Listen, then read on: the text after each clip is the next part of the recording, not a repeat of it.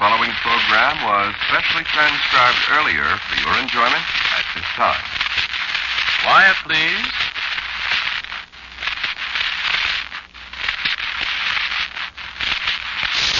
Quiet, please.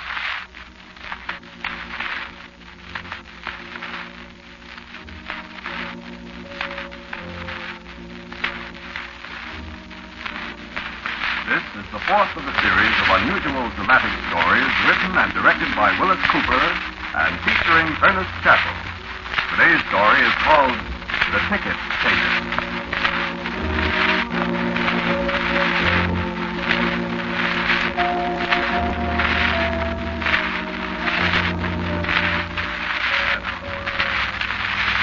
I don't know where I am now. I've been wandering around for so long, I don't know where I am, all by myself. Nobody seems to know me at all. Only thing I know for sure is one of these days I'll run into him, and then it'll all be over. I keep listening for him. Every place I go, I keep listening for that jingling, the shuffling footsteps, and that whining voice. And I know I won't be ready for him when I do hear him. You know, you're never ready for the guy with the bad news. And he is bad news. I thought I heard something knocking at the door. Did you hear it? Listen. Wait a minute, I have to be sure.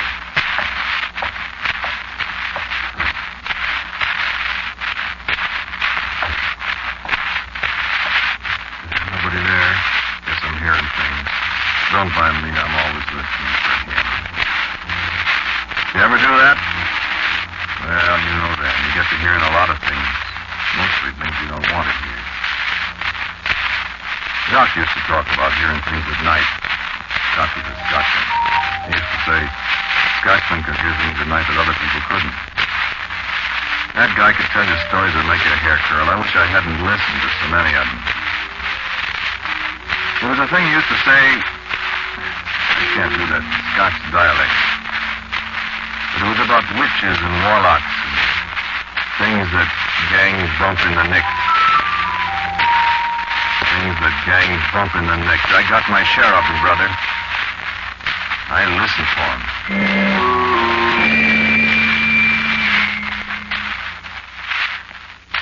Jock and Ruby and me. Sitting in that room in that house on Taylor Street in Chicago. Sitting there all day long with the window shades down and $22,418 there on the table. Sitting there all night long with one of us always awake with a rifle, leaning against the window.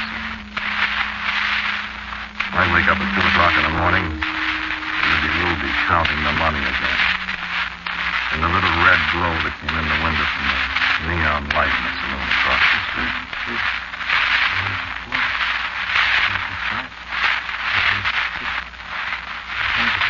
He'd wake up at 5 o'clock in the morning. There'd be Jock's footsteps across the floor. He'd sing some old Scotch song.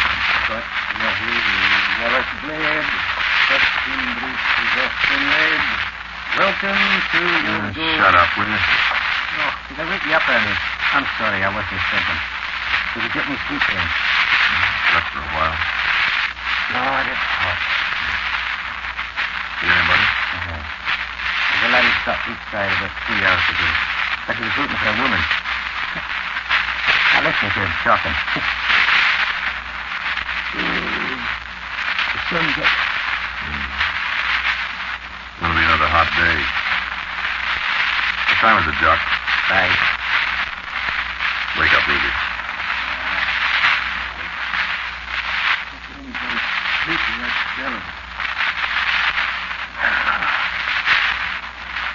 Water left? Yeah, we drop. I got thirsty in the neck. Yeah, don't drink at all.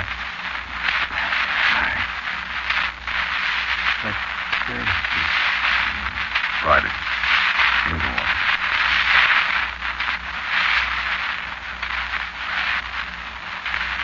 Friday. 9. Go downstairs, Ruby, and see if the old lady's got the coffee ready. Aye, and tell her to get the papers. Yeah, have her get the papers, too. Yes, you're out. Tell her to get them. Oh, I want to get out of here. Oh, certainly all. Maybe this will be the day. I'll get carried away. When I leave, I want to leave for good. Go ahead, Ruby. All right. How much longer, do you think, Ernie? Not much, I hope. Well, they got Goody in jail. You can't hold them. You know they haven't got anything on them. If I was Goody, I'd want to stay in jail. You too. Keep your eye out that window. Nobody. I think we're getting away with it, Ernie. You'll see. Oh, boy, I'm hot. Hot in more ways than one, Larry. Hot in more ways than one. It's a bad joke. That's a strictly no good joke. But it's true. We are hot. Hot in that $2 pistol. Frank Gaffney died yesterday at Tasman Hospital with a row of bullet holes across his belly you can see through. And if Frank's boys ever find out who did it, somebody's going to die the hard way. I was glad to come back to the yard to cut off his friend. But it's a laugh. Everybody knows Beatty Brandis was Frank's worst enemy. Beatty shot off his mouth a lot of times about making Undertaker bait out of Frank. Beatty oughtn't to drink so much. So what happens? Frank gets a roll of 45 caliber kisses across his front porch, and boom, everybody's hollering for Beatty. Even the cops go for it. And before you can say yucksy mush, Beatty's in the can, Frankie's boys are looping and polishing cannons for Beatty when he gets out.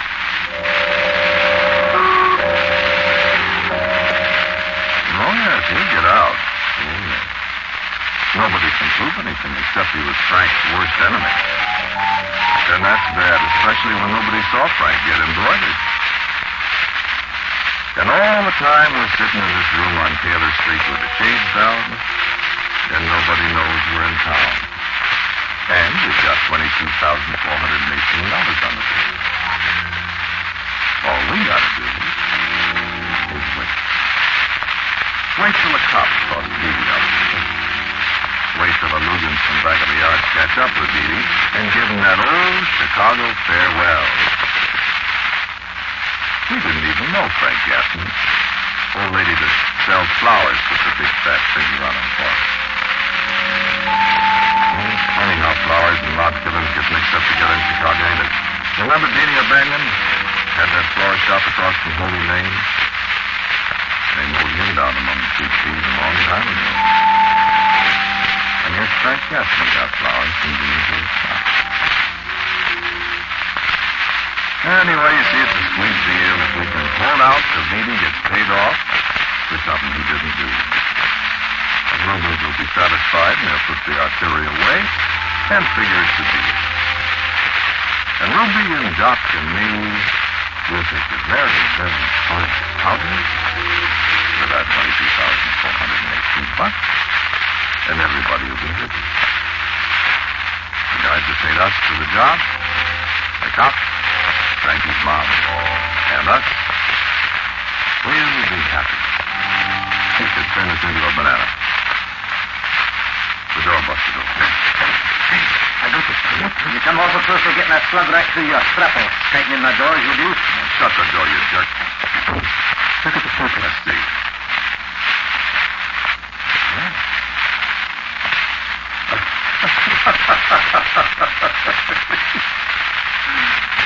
Goodbye, Beatty. Here, let me see. Knocked him off half hour after the cops came in. Running and Bowman Avenue.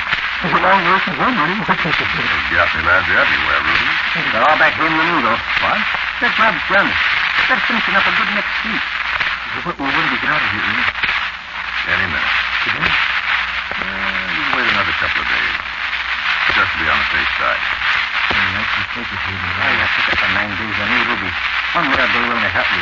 Just like it is.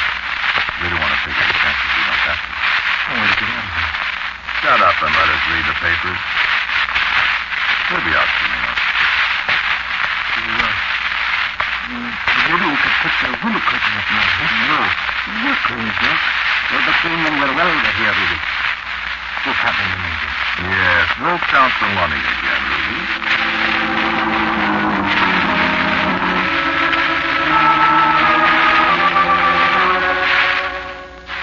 Count the money again. You'll be using that money pretty soon now.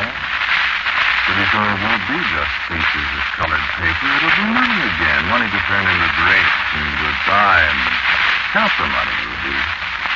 While we read how they found Dee Dee Brandis under a tree in front of the jeweler's house out on the north side, and Dee Dee's blood was what turned it into money again.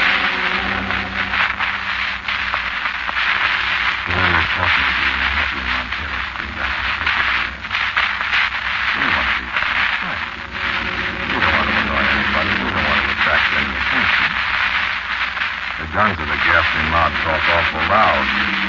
And while the Rubens is still as good as paid, now that Dee Dee's on his back in the cold room, we still have to remember the boys that got the money up. One crack in a Wabash Avenue tavern. It could be our turn, too. So, like Doc says, we'll be seeing the people and the deep blue sea. We got a blow, but we got to take it easy. And if I have to speak Chicago, then I'll be there. So we cut the cards to see who goes first. Who would have clubbed? Jack O'Bannon. Goodness, please. And Ruby.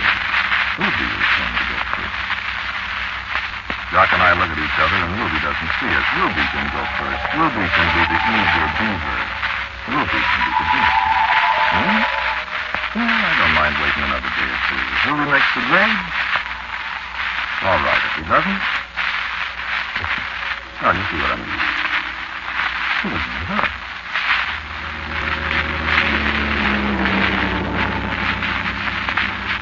So now it's night, and Ruby counted the money for the last time, and we split it 3 ways, and he matched for the extra $4 so it didn't come out even. Then Ruby won, and he felt fine. It was 9 o'clock before the doctor. When it was 10 o'clock, there were still people walking around in the street. And it was 11. And midnight, and a copper walked past. And it was 2 o'clock in the morning when we opened the door and started downstairs. We're still all busy. Wasn't very smart of us, I suppose, when you figure how we hid out there in that old house so long just to be sure we'd get away alive. But talking makes people talky sometimes. We figured we needed some air. It wouldn't be right to let a pal walk out alone.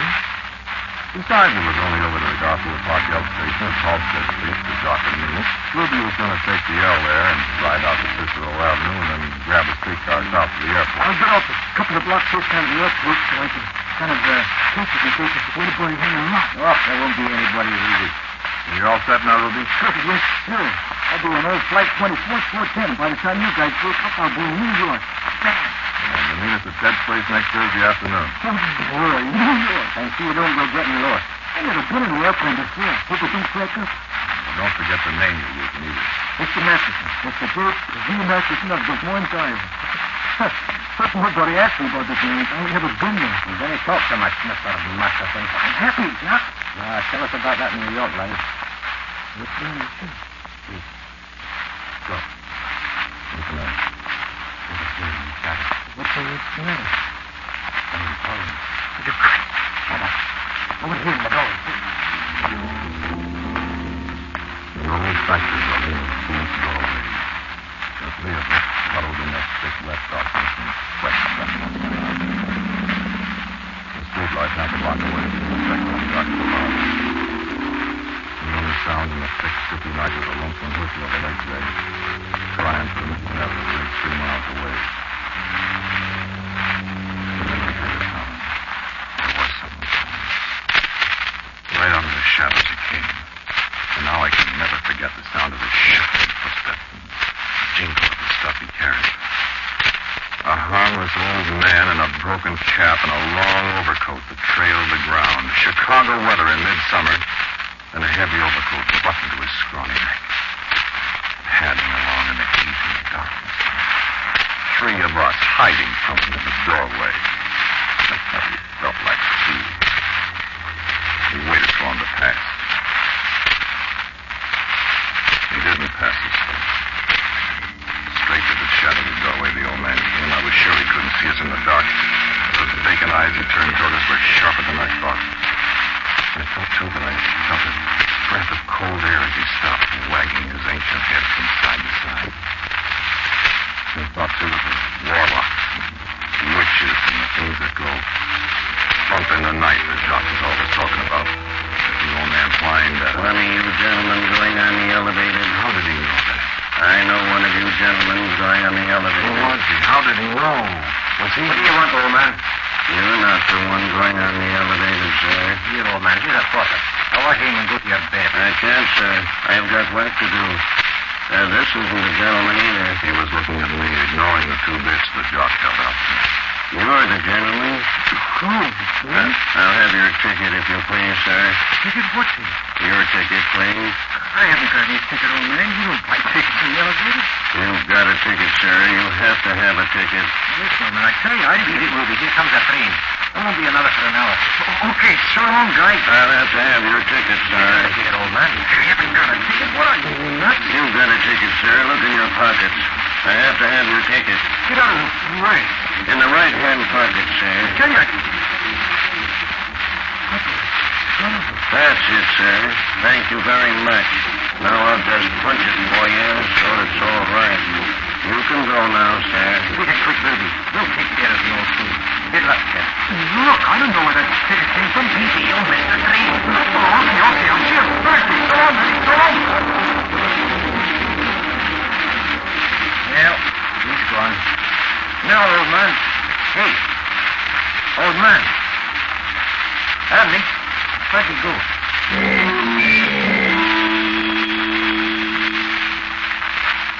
There wasn't any old man. Jock and I stood there on the deserted street all by ourselves with the roar of the L train easing away westward in the early morning with Ruby on his way home. There wasn't anybody there but the 2 of us. Well, there was a bakery wagon 2 blocks down the street. There was a girl coming down the steps of the elevated station. And the L train banging its way westward blocks away. That's all. I noticed the way Jock glanced at me when we passed under the streetlight on the way home. I was looking at him the same way. We didn't say a word to each other all the way back to Taylor Street. I guess we were both thinking the same thing. Maybe Ruby was going to be the guy. Maybe that old guy was one of the Gaston mob. Maybe they hadn't been satisfied knocking off Dee. How did that old guy know one of us was going someplace on the elevator? How did he know which was the right one? We stalled quite a while before we went up to the room. I'm not yellow, and neither is Doc. But neither one of us wanted to be the first one to go in the room. We finally went in. We crawled down the hallway on our hands and knees. I reached up in the dark and unlocked the door. And we stayed down on the floor so as not to make a good target. We didn't need to go through all that routine. There wasn't anybody in the room.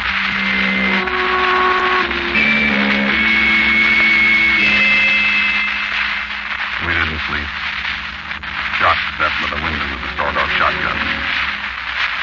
After a while, he said, If that was putting the finger on the Ruby, it was awful well done, Early. I didn't see anybody around. Thank God he didn't see anybody around, and the old lady put the finger on him for us. We got the news from the paper. We heard the kids down the street hollering extra. Jock and I looked at each other without saying anything. You know what we thought. We thought the headlines would be something like Ghastly Mob Blasts Gunman, with Ruby's picture on the front page. That wasn't the headline, though. The big story was about an airliner that crashed on the takeoff at Municipal Airport at 4:10. Everybody on board was killed. And the name at the head of the passenger list was J.P. Masterson of Des Moines, Iowa.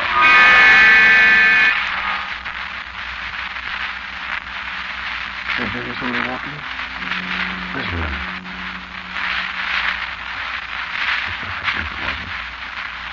Then I got the neighbors know I'm all alone after everything that's happened. I hear things all the time. Well, sure I'm alone. No, Jock's it. Didn't I tell you about Jock? I was talking about Ruby and the plane thing. Look, about Jock. Jock and I decided the old ticket taker wasn't one of the guys. He couldn't be. How could a crazy old man have anything to do with an airplane crash? It ain't possible, is it? Well, it wasn't. Well, what was that ticket that Ruby had? I was sworn Ruby didn't have any ticket except a plane ticket. We each had plane tickets. That was part of the deal, you see. All we had to do was call up and make our reservations whenever we wanted to get out of town. That's all the tickets we had. Doc and I got to talking about that a couple of days later. Well, I didn't tell who the old man was, nor what he had to do with it all. But that wasn't enough for me, Ernie. What are you going to do? Look, Larry, the plane ticket didn't cost me anything, you see. And regardless of whether the old ticket man had anything to do with it, I'm not going to ride on no airplane for nobody. Yes, but what are you... I'm going to take a bus to New York. Bus, John? Okay, in fact, I'll pay myself a $3. It was only a minute. Nobody ever heard of a bus cracking up in the fire. And when I get to New York, I'll catch an airplane ticket, and I'll be a few more dollars a week. You come and go with me. No, I was going to take the train. Listen, Ernie, I didn't tell whether Frank Gaffney's lads are onto us or not. But when they are, they'll be more likely to hang about the railway stations than about the bus terminals. You see? I think you got something there, Jock. I have. And another thing, Ernie. There'll be no nonsense about tickets on our bus, too. I wish I knew what that old guy... Forget the old guy. I wish I could forget him. I wish I could forget him right now. I had all I want of him. Who is he? What are those tickets? Let me tell you about Jock and me. We went down to the bus terminal. There was a bus for Newark at 8:30. I remember what I did. I gave Jock all of my share of the money except a couple of $100. We were going to be together on the bus, and he had the money belt. I wish I had some of that bill right now. I could use it, I guess. Well, we're standing around the bus station down on Wabash Avenue waiting for the fellow to call ours. We were standing there just waiting and listening.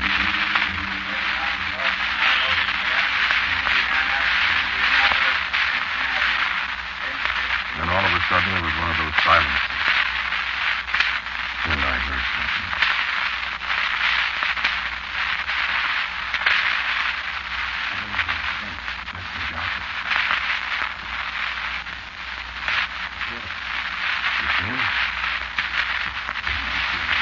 May I have your ticket, sir? Where did you come from? I came for your ticket, sir. Not a ticket? Your ticket. Please, I haven't got very long to wait. I haven't got anything but my bus ticket. Yes, you have. Look in your pocket. Who are you, old man? I want his ticket. He hasn't got anything. Yes, he has. I haven't got it. In your pocket. Well, yeah, I haven't got it. That's it. Thank you. I wish you a very pleasant journey, sir. Now, wait a minute. I want to know who you are and... Ernie. What? Goodbye, old man. Listen, Doc, I'm going to find out about this. Shut up. Let him go. Where'd he go? Never mind where he went. Listen. He crammed into the crowd. Let him go. We're going to top the old boy this time. Well, what are you going... Listen. I think he knows what bus we're going on. I'm going to just fix our tickets real fast. And we'll take the next one, see? Yes, but what... Look out and buy some cigarettes or something. And I'll go get the tickets, see? While he's watching you. Go on, beat it. Meet you here in 5 minutes. I don't like it. I don't like it at all, but Jock has got a good idea, so I'll try it.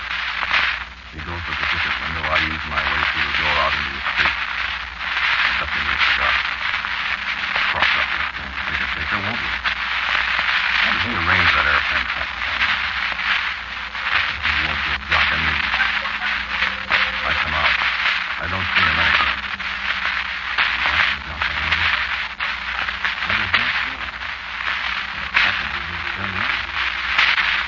Jock. Jock, where'd you go? Just silly to yell that way.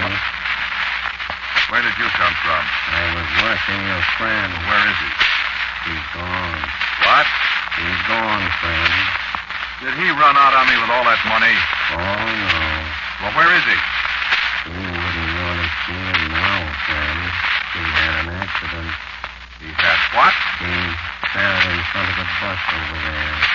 I'm afraid he's dead. What are you telling me? Oh, quite all right, you know.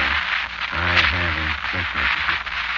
Did you... That gun won't do you any good, You friend. killed him. Oh, no. You killed him, I tell you. Put up your gun, friend.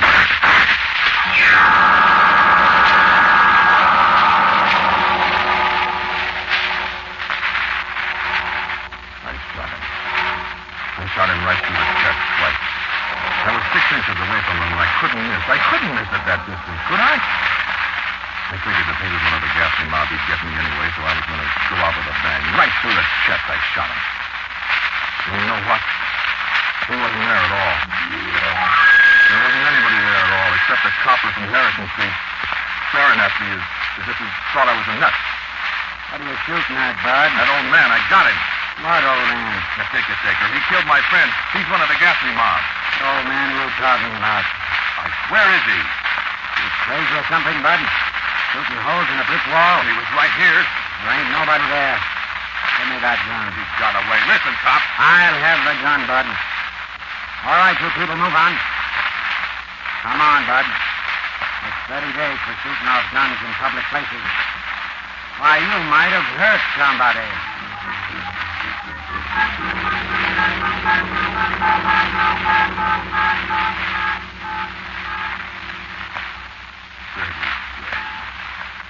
And they laughed when they left me out. Am I crazy? I don't know. I keep hearing things.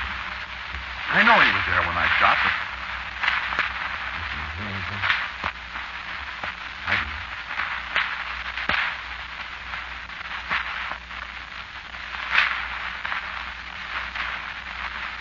Don't tell me I'm nutty. Listen. Listen, it's him. It's him. You hear him? That's the ticket taker. He's not going to get me. You have to have a ticket to get knocked off. And I haven't got any ticket. You're not going to get me, old man. I haven't got any ticket. I'm not going to answer it.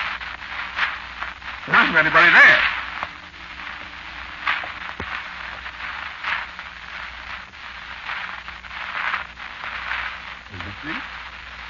You see?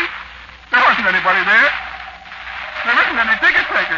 I've been dreaming things. All the time I've been dreaming. What is it?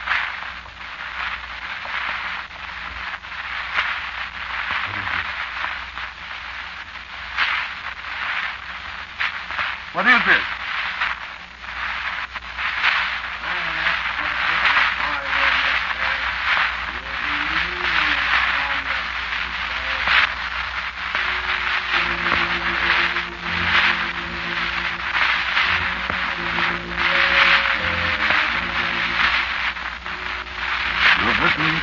Quiet Street. It was written and directed by Willis Cooper. The man who spoke to you was Ernest Chappell.